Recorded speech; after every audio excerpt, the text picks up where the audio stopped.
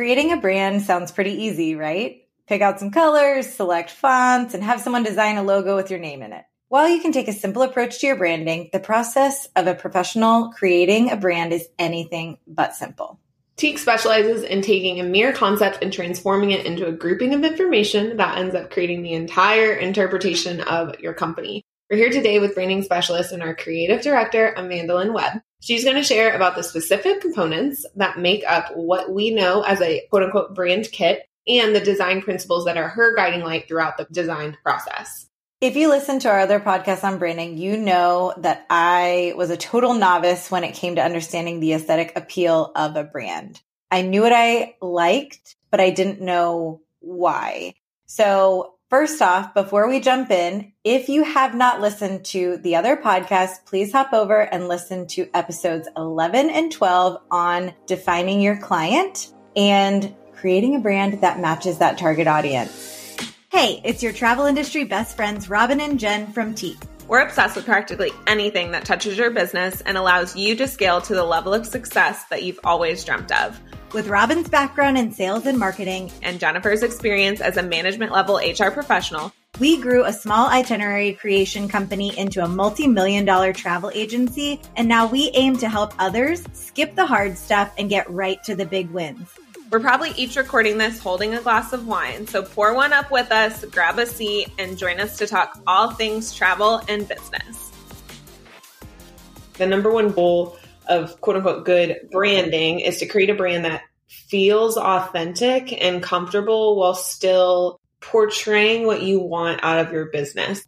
Executing marketing is believable when it's authentic. So we always, when I was in the design space, at least, I was working with clients and they had this personality, whether it was big and bold and fun and loud, or on the opposite end, they were a little bit more shy, or they were a little bit more formal in how they spoke and how they approached their business. And they wanted to reach these ideal clients who could be completely and totally different than them or super similar. And it was marrying those two things together in a way that both worked. Before you create a brand that's authentic to you, you also need to identify your target audience and if your brand is going to represent you or multiple team members. That was another thing we just really never thought of when we first launched Explore Toward Travel. Granted, Jen wasn't like Jennifer Jacob Travel Inc. or anything like that. So it was a little bit easier to tailor, but creating all the assets, organizing all the assets, and really making sure that you have brand guidelines in place for your team to take that brand, consume it, and make it their own. And then, authentically and properly show up in that brand. It just takes a whole lot of thought. It takes a lot of time. So one thing we tend to see is that entrepreneurs will start their company with themselves in mind. So they make a brand that just feels totally unique to them and their business. And when they get going and they find their place in the world and they decide that they do want to grow their team with ICs, it tends to feel a little bit too claustrophobic for agents underneath the brand. I think that's something that Amandolin has helped most of our clients actually have come and they're like, it no longer feels like me, or I have a team now and it just doesn't feel like a true agency brand. So that's something she does incredibly, incredibly well. To echo Robin's comment about a team, when Explore Tour started, I only considered my tastes. So that's what Robin's talking about when she says that claustrophobia is it felt like the team got bigger, but the brand stayed the same size. So we were like a goldfish.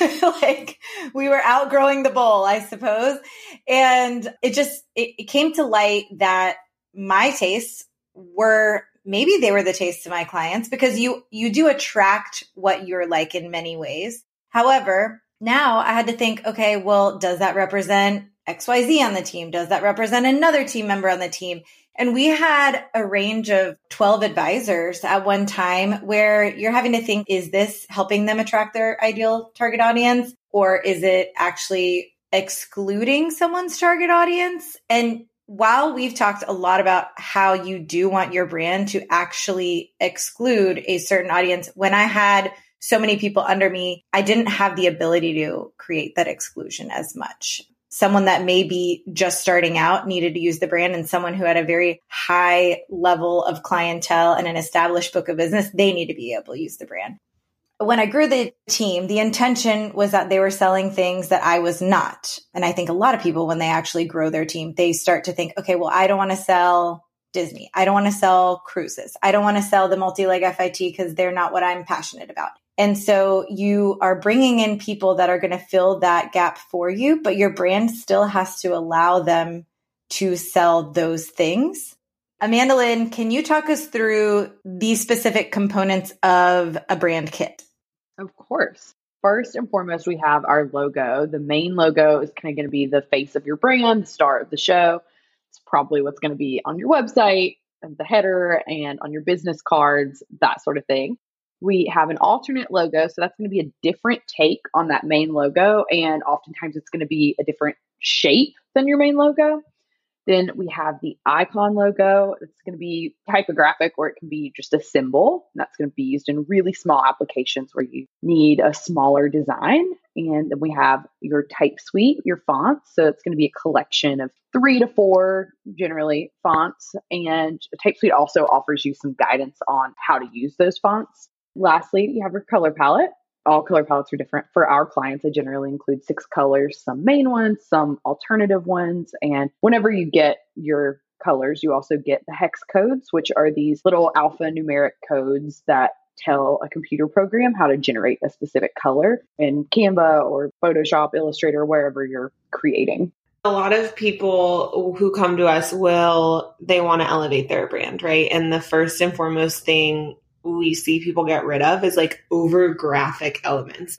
I think there's a huge shift in logos right now. And if you look on Pinterest or you're doing any sort of research on branding, you'll see that primarily what most people are doing nowadays is like a traditional font logo instead of all the whoop-de-woos and swoop-de-doos and all of those sort of things. And the reason I think that we're seeing so much of that, and Amandolin, please chime in because I know that you have thoughts on this as well, because they'll pay for a brand and they're like, well, I don't want you to just give me a font. And there's so much that goes into like personalizing certain fonts, especially for like logo fonts. But I think that there's a real beauty in simplifying your logo because you're able to extend the shelf life of it, right? Because when we get into things that are super trendy or they're a little busier, I see that clients come back quicker wanting something different. Whereas going with your gut and like a main logo that's like a simple font suite or like the simple font, if you will, kind of like Teak. So for example, Teak's just Teak, just a font. Like it's nothing crazy. And every time I tried to do something crazy, I would always come back to the main font because again, for me, that shelf life needs to be there. I don't want to redo my brand every single year. Have I redone my brand every year? Sure have, but I'm not doing that anymore. I promised my team I was done. However, if you stick to a main logo that's a little bit more simplified, that's when you can get creative with those alternate logos. A lot of people just, I don't know if they don't consider like the icon logo because the icon logo can be different. Our main logo is a pretty just basic sans serif font, but we have an alternate logo that's kind of a scripty font. So it looks like somebody wrote it. You can have like those different variations that will give your brand depth. And I think that's what like a complete brand kit does instead of just one main logo. That's where I, as like a past designer / background designer now, really seeing a lot of success for clients is when they go almost the simplified main font, but then have those graphic elements incorporated on the back end through icons and alternates. I cannot agree more. It's all about shelf life. Like nobody wants to keep spending thousands of dollars on updating a brand. And 100%. I mean, that's the thing. Branding, I don't care if you've been in business for 20 years or if you're just starting, branding is an investment. And it should be an investment, but I don't want to shell out thousands and thousands of dollars every year when I picked some trendy font and now that logo that looked really cool last year looks super dated. Yeah, I think when anybody's asking us about like basic branding advice, my biggest advice is like less is more on your main logo. Mm-hmm. Always.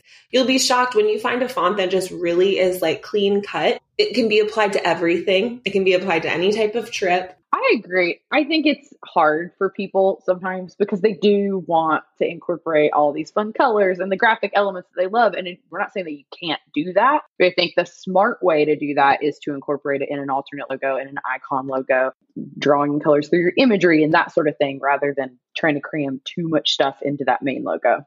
So to break this down for someone who maybe is like, okay, I don't I don't know the difference between the logo variations that you're talking about. I just pulled up 3 high designer websites because I wanted to equate it to something. This is really interesting. This is like a case study we're doing right here, but Chanel, Louis Vuitton, and Fendi, all black sans serif logo, just the word.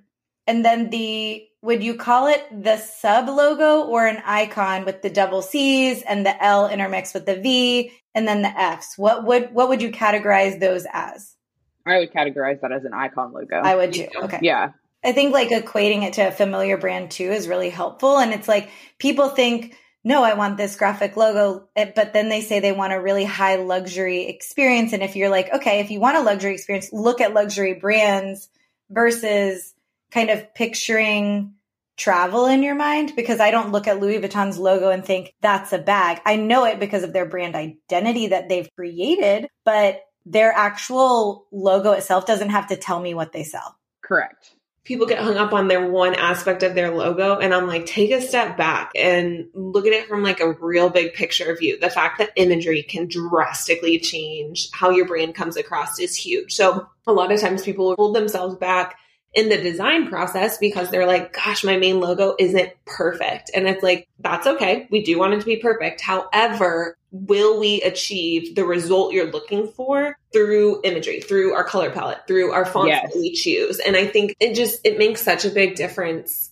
overall. You know what I mean? So 100%. Well, and that's the thing. I think all of those things play in together. Like you said, Robin, the imagery and the color palette and all of these things. So you don't have to achieve every single thing just through this typographic logo, because it's going to be hard to achieve every single thing or convey everything that you're trying to convey through the simple sans serif Chanel logo. Oh, it's impossible. And then you overthink everything. If you're coming into a design project at any point, trust Amandolin, trust yourself. Not enough people trust themselves with those branding decisions as well, I think. But it's so important. I agree with that as well. So many times I work with clients, and it's not that it's not good to check with your people and let them put eyes on it. But I think oftentimes you need to go with your gut, like you said, Robin. And also, your business best, your ideal client and your audience best. So like your cousin or your husband or your best friend or your son isn't necessarily going to have the same pulse on your business that you do. So I feel like sometimes the waters can get a little muddied when you start getting too many opinions. We always ask the people that are closest to us, and the people that are closest to us are not our clients most of the time. So it's like, not that you're going to go out and be like, hey, Mrs. Smith, you're my best client. Do you like this type suite? But you don't want to say to a family member who doesn't have anything in common with your ideal clientele, do you like this? And then take to heart if they say no. And that's not to say like ignore people's emotions. I'm not saying that, but I'm saying like you want to make sure that you're asking people, or trusting your gut is really what it boils down to. Trusting your gut and keeping that target audience in mind, not asking people and doing this groupthink that we hate when clients do as travel advisors. We're like, no, I don't want you to post on Facebook and ask everyone an opinion about this itinerary. Do you like that as a travel advisor? No. So would you like that for your brand? Probably not. So I think there are always a lot of parallels in any service industry, and we sometimes forget that we do the same thing to our service provider that we don't want to be done to us. And this is one of those things. Your branding should be reflective of you and your target audience in an authentic way. Have you ever wished for a safe space to ask anything to other travel advisors? What if that same safe space had a digital resource library with editable downloads that could be utilized to make your workflow more efficient? Or if that same space had a monthly keynote speaker that could share best business practices? And then what if there were system-specific mini trainings that could help you sell more, faster, and at a higher price point? What could be better? Let us tell you. If that same safe space offered destination masterclasses and FAM opportunities. We are talking about Niche Premium. Niche by Teak is an online community that is specifically for travel advisors to network and grow their business within a supportive and uplifting environment. To read more about the perks of membership, head on over to our website or look at the link in the show notes. We deviated from the icon and alternate logo. And I wanted to bring it back to that because there can be a lot of confusion about what those would be used for or what those are. So Amandolin, can you share a little bit more about that? Yeah, of course. Like Robin had touched on, those alternate and icon logos are going to be a really great avenue for us to get a little more adventurous, including imagery and things like that. Also, an alternate logo is going to be great just in different applications because your main logo is likely going to be like a certain shape. I know it's not necessarily like your logo is going to be in a circle, but maybe your main logo is a little taller. So it physically is just not going to fit well in certain applications, or in order to make it fit, you're going to have to shrink it down so small that it's not legible anymore. So if you're going to have a taller main logo, maybe you want a longer alternate logo, just so you'll have something that can fit better in different applications. And then the same can be true for an icon logo. You're going to need a favicon, for example, the little icon that goes on your browser tab. Obviously, that needs to be a tiny little symbol. So yeah, anytime you need something, maybe on like the footer of your website is another example of where an icon logo would be great, just where you need an abbreviated, fun little version of your logo. I always like that, what you said. Like if it's a vertical style logo, I like the alternate to be horizontal because it's hard to fit.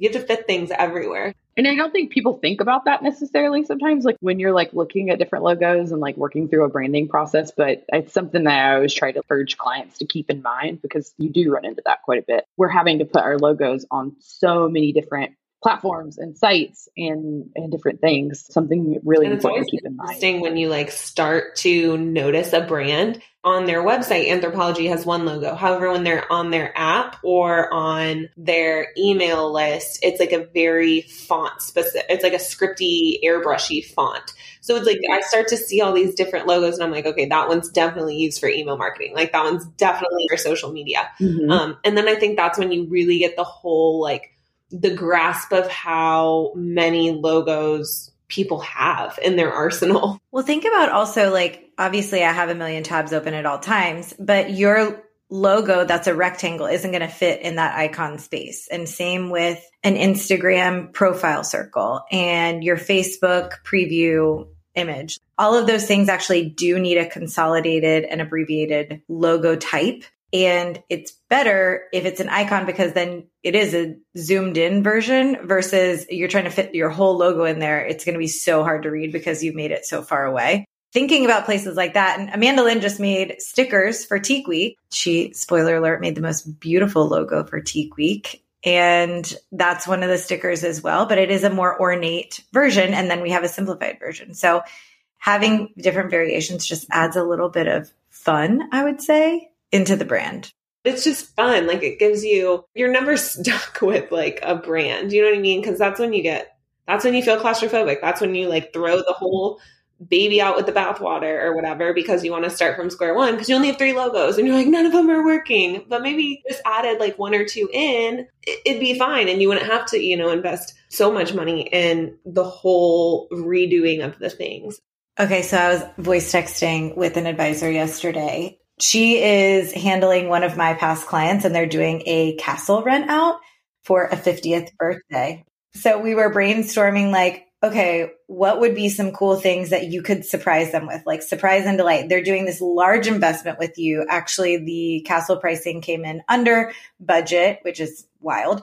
And it gave a lot of room to mark up. And I was like, what if you were to create a logo for the weekend? You could do something so cool with a castle in Ireland and this concept and brand the whole weekend, kind of like how people love that. Right? And I was like, what if, the women got a wool scarf when they got there and it had the logo of the weekend on the corner in the small place. And then the guys got a bottle of the whiskey and it had the logo on it. Like, how cool would it be if you have these high-end events to create branding specifically for these sub events that you have? I just had to mention that because I think it would be a really cool thing if someone has the audience for it.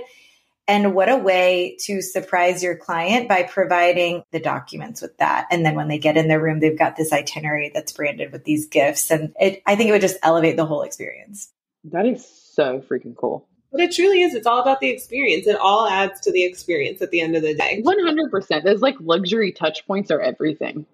All right. One thing that I've shared that happened with me when I was not first designing a website, but designing my second website when I was the owner of Explorator Travel was I all of a sudden was working with a website designer and she's like, how do you feel about these fonts? And I was like, great. And I just assumed that was the responsibility of the website designer to pick a font, not the responsibility of me or a professional to create a brand kit. When she asked about my brand kit, I was like, here's my logo. So I want to talk a little bit about fonts because I find them incredibly intriguing and I get lost in the myriad of opportunities that exist with fonts. And unfortunately, I'm subscribed to this newsletter that like alerts me anytime that new fonts are released. And it's just like a rabbit hole that I go down for way too long.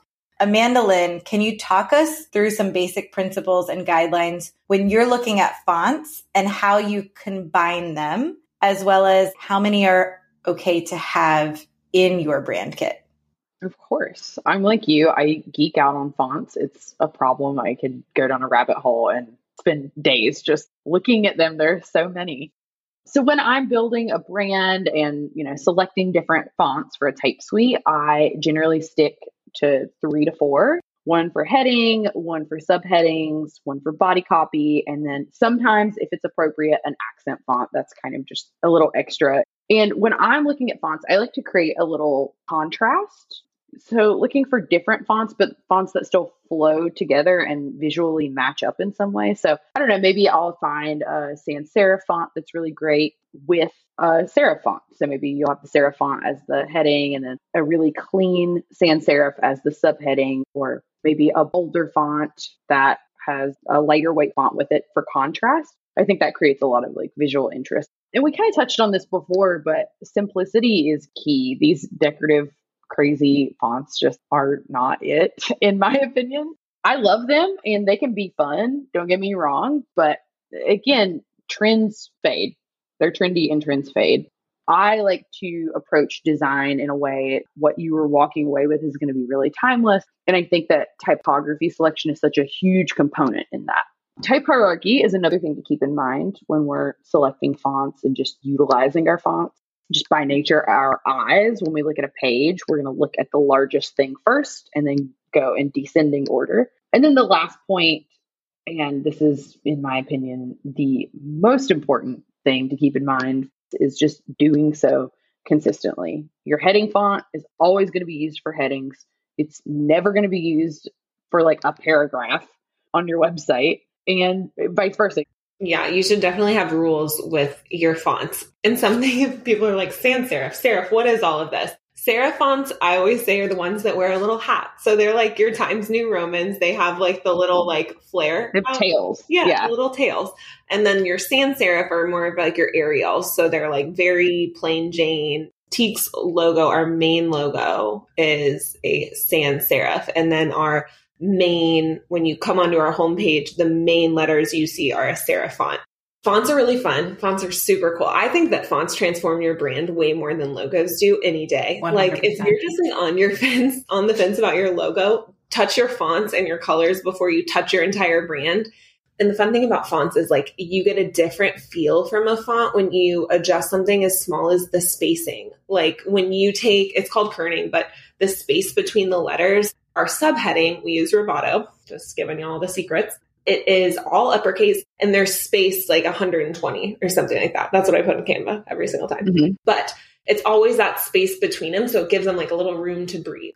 And then if you put them closer together, it looks more, hey, look at me. But spacing them out just makes them feel just a little bit elevated, in my opinion. So something as like simple as changing the kerning. And I only adjust kerning when I do all uppercase letters.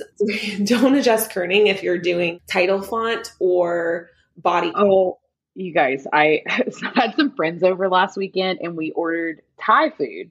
And this restaurant, there are a lot of like really trendy restaurants here in LA, and like a lot of them are doing branding very well. I don't know. I'm from North Carolina. Restaurants do not give a crap about branding for the most part. That's just not what they think about. They're more focused on the food. You can't be good at it all. Exactly. They're focused on the food in the South. Whereas LA, it's such like an aesthetic place. So I won't say the business name, but it's very aesthetic. It's gorgeous. They've got this really cool sans serif bold font, but then this really I don't know, really professional, cool script font that overlays it. It's awesome. So that script font's used as an accent around everything. So we order takeout. It shows up. My friend goes out to get it. The bag comes in. They've got a sticker, a branded sticker on the bag closing it. There's that really cool script font, and the kerning is just massive in between the script font. And I can't believe they would do that. Who did they use as a designer? Who was yeah, this looks good? And I had this whole moment. My friends are like, are you okay? Amandolin's I'm never ordering from there again. This is trash food. I'm so disgusted. It's crazy. But seriously, we've done branding things before and people will come back to us and they're I've never noticed spacing on fonts. And then you said it and I can't unsee it. And it ruins you. Yeah, you can't unsee it. You, especially Instagram stories. I'll say this. So I had a script font and I'm so if you're thinking of kerning, think of if you're typing something with a script to it and it looks like it's supposed to be cursive, right? But when you look at it, the letters aren't connected. That's what kerning is. So if you adjust the kerning for those letters to touch, now it looks like one swift motion of the pen, right? So that's what we're talking about when we're talking about kerning in the sense of a script. So now that I look at an Instagram story and I'm it's supposed to be a script, but there's a space in between each letter, I'm I will very rarely come on this podcast and say don't do this in your business because I don't want to be canceled. And also I think there's something for everybody out there in terms of business, but don't do that. Don't do it. You're going to get that advice from us every single time. I Robin told me about this when I first got the script font and I was I just thought I had to live with how things came out when I typed them. I just thought that's just how it was. Turns out in Canva, it's easy as pie. It's on a slider. You just adjust it down. If you're listening to this and you're oh my God, I'm doing this and it's not intentional. It's not in my brand kit. Then yes, you can adjust it. And now you know. As a travel advisor, we wear a lot of hats. Planner, budget manager, fortune teller, therapist, meteorologist. But the one thing that we don't have to be is a graphic designer. Why? Because Canva does that for us with hundreds, maybe even thousands of templates to choose from. Social media and marketing can be a breeze. Just upload images and your brand kit and the possibilities are endless. Think email header graphics, social media posts and reels, client welcome guides, business cards, and so much more. No more expensive outsourcing. Canva Pro has you covered. To get started looking like the professional that you are, use Teek's affiliate code in the show notes. But again, that is such an interesting comment you made about how aesthetics really play a role in LA. So if you're thinking about your certain demographic, if you're trying to target New York and LA and those trendy cities, your visual identity is going to matter. If you're targeting millennials, if you're targeting these Gen Z through all millennials, it's gonna matter. I hadn't even really thought about that either, but yeah, especially in cities like LA and New York, people just pay more attention to that kind of thing. And I think it's honestly subconscious. If every brand around you is so aesthetically pleasing, you're going to notice the odd sheep. The demographics and your target audience, that's going to dictate everything for you, truly. Those small little things, they matter. It's so funny because you can always tell when there's something slightly off. I was just talking with Robin yesterday and she wants to create the brand Bible of how our fonts are used, when they're used, what they're used for. And I was I need that because right now all I keep doing is going to a Canva template of something that she has made and trying to duplicate the format of that. I don't think that it's common knowledge to someone who doesn't have a designer background or any background in branding specifically is going to say oh, I can only use that font in this situation, or I can only use this accent color as an accent. I can't use it as a background on my homepage or something. There are just certain things that you would not know. And so if you've worked with anyone on branding, if you're working with us on branding, ask the question, ask how to use it, because you want to walk away being knowledgeable on how to use your brand, especially if you are going to outsource that sticker that Amandolin was so perturbed by. They probably outsourced that, but they didn't articulate their brand guidelines.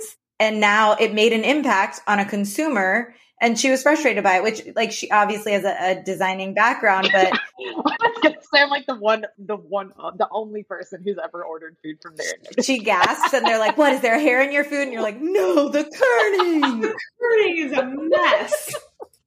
Oh gosh. Let's go to colors because this, I find color psychology fascinating. And Amandolin, I feel like you could talk for 13 years on this. So talk to us about the hex codes. Yeah. So again, the hex codes are going to be those alphanumeric codes that you enter into Canva or Photoshop, whatever, to compute into this color that's in your color palette. And selecting these colors is so much deeper than like, oh, I like orange. It's going to be my brand color, and calling it a day. Each color has a feeling associated with it and different qualities associated with it. The study of this is color psychology.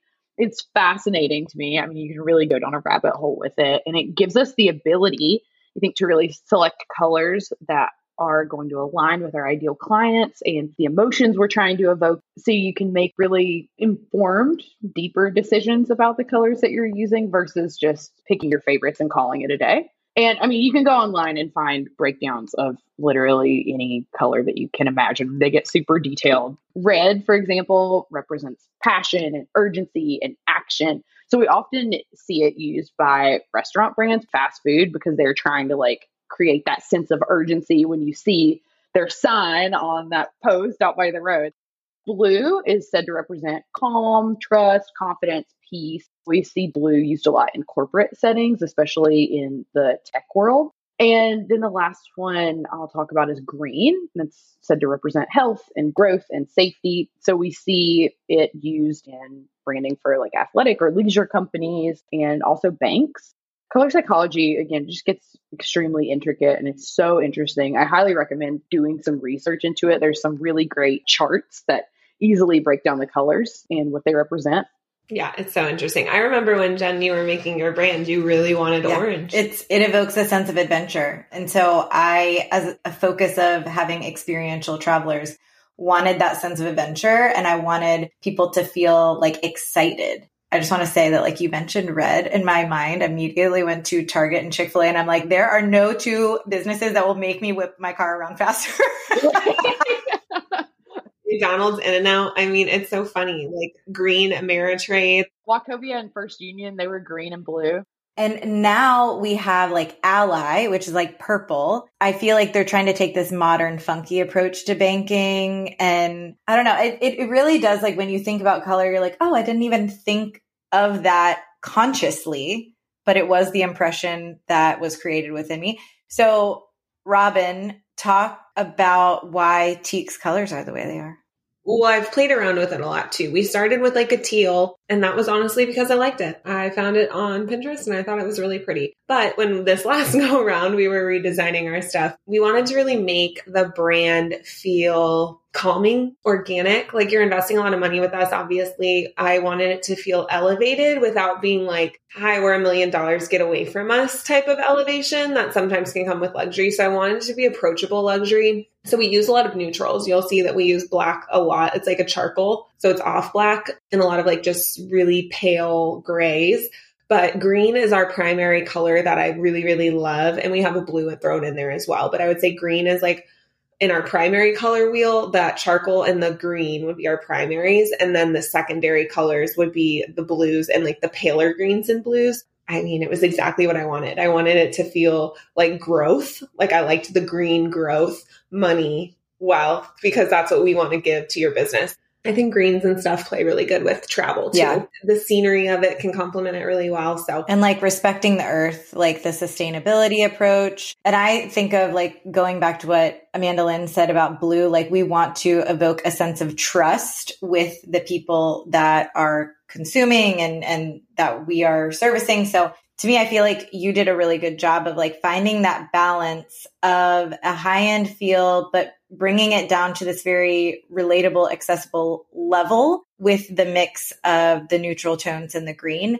Because I do think you mentioned black and white, and I think of very high-end, almost inaccessible brands when I think of black and white. And the brands we were just mentioning earlier in the podcast were all black and white. Like their logo is just in black and then the background is white. And there is something really psychological about being like, hey, we are a sans serif font. We are black and white. We are simple, but we are also still inaccessible to you. Like, I don't know where that comes from, but I think it's really interesting. And I'd love to almost like hear more about hashing the psychology of that out.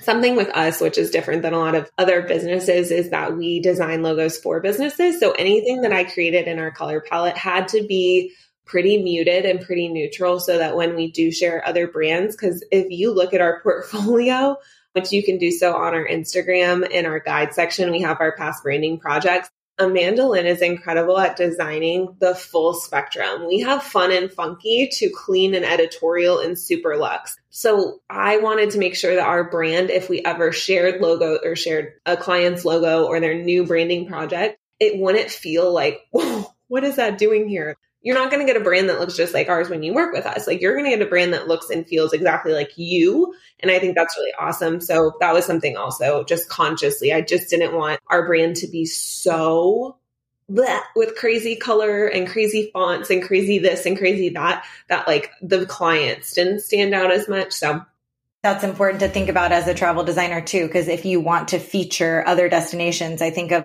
India and then Paris, like the two could not be more different when it comes to color palette. So if you do want, one, a high-end experience, and two, you want the destinations to be able to speak for themselves, you're going to want to keep with the muted or a non-competitive color, I guess is what I would say. Like, I do think that's why the black and the white work very well for these haute couture brands, because they might have a line that's going to be neon green one year and then cerulean blue, throw it back to Devil Wears Prada, another year. And so by keeping that neutral stance in their logo, they're allowing themselves not to compete with their logo itself.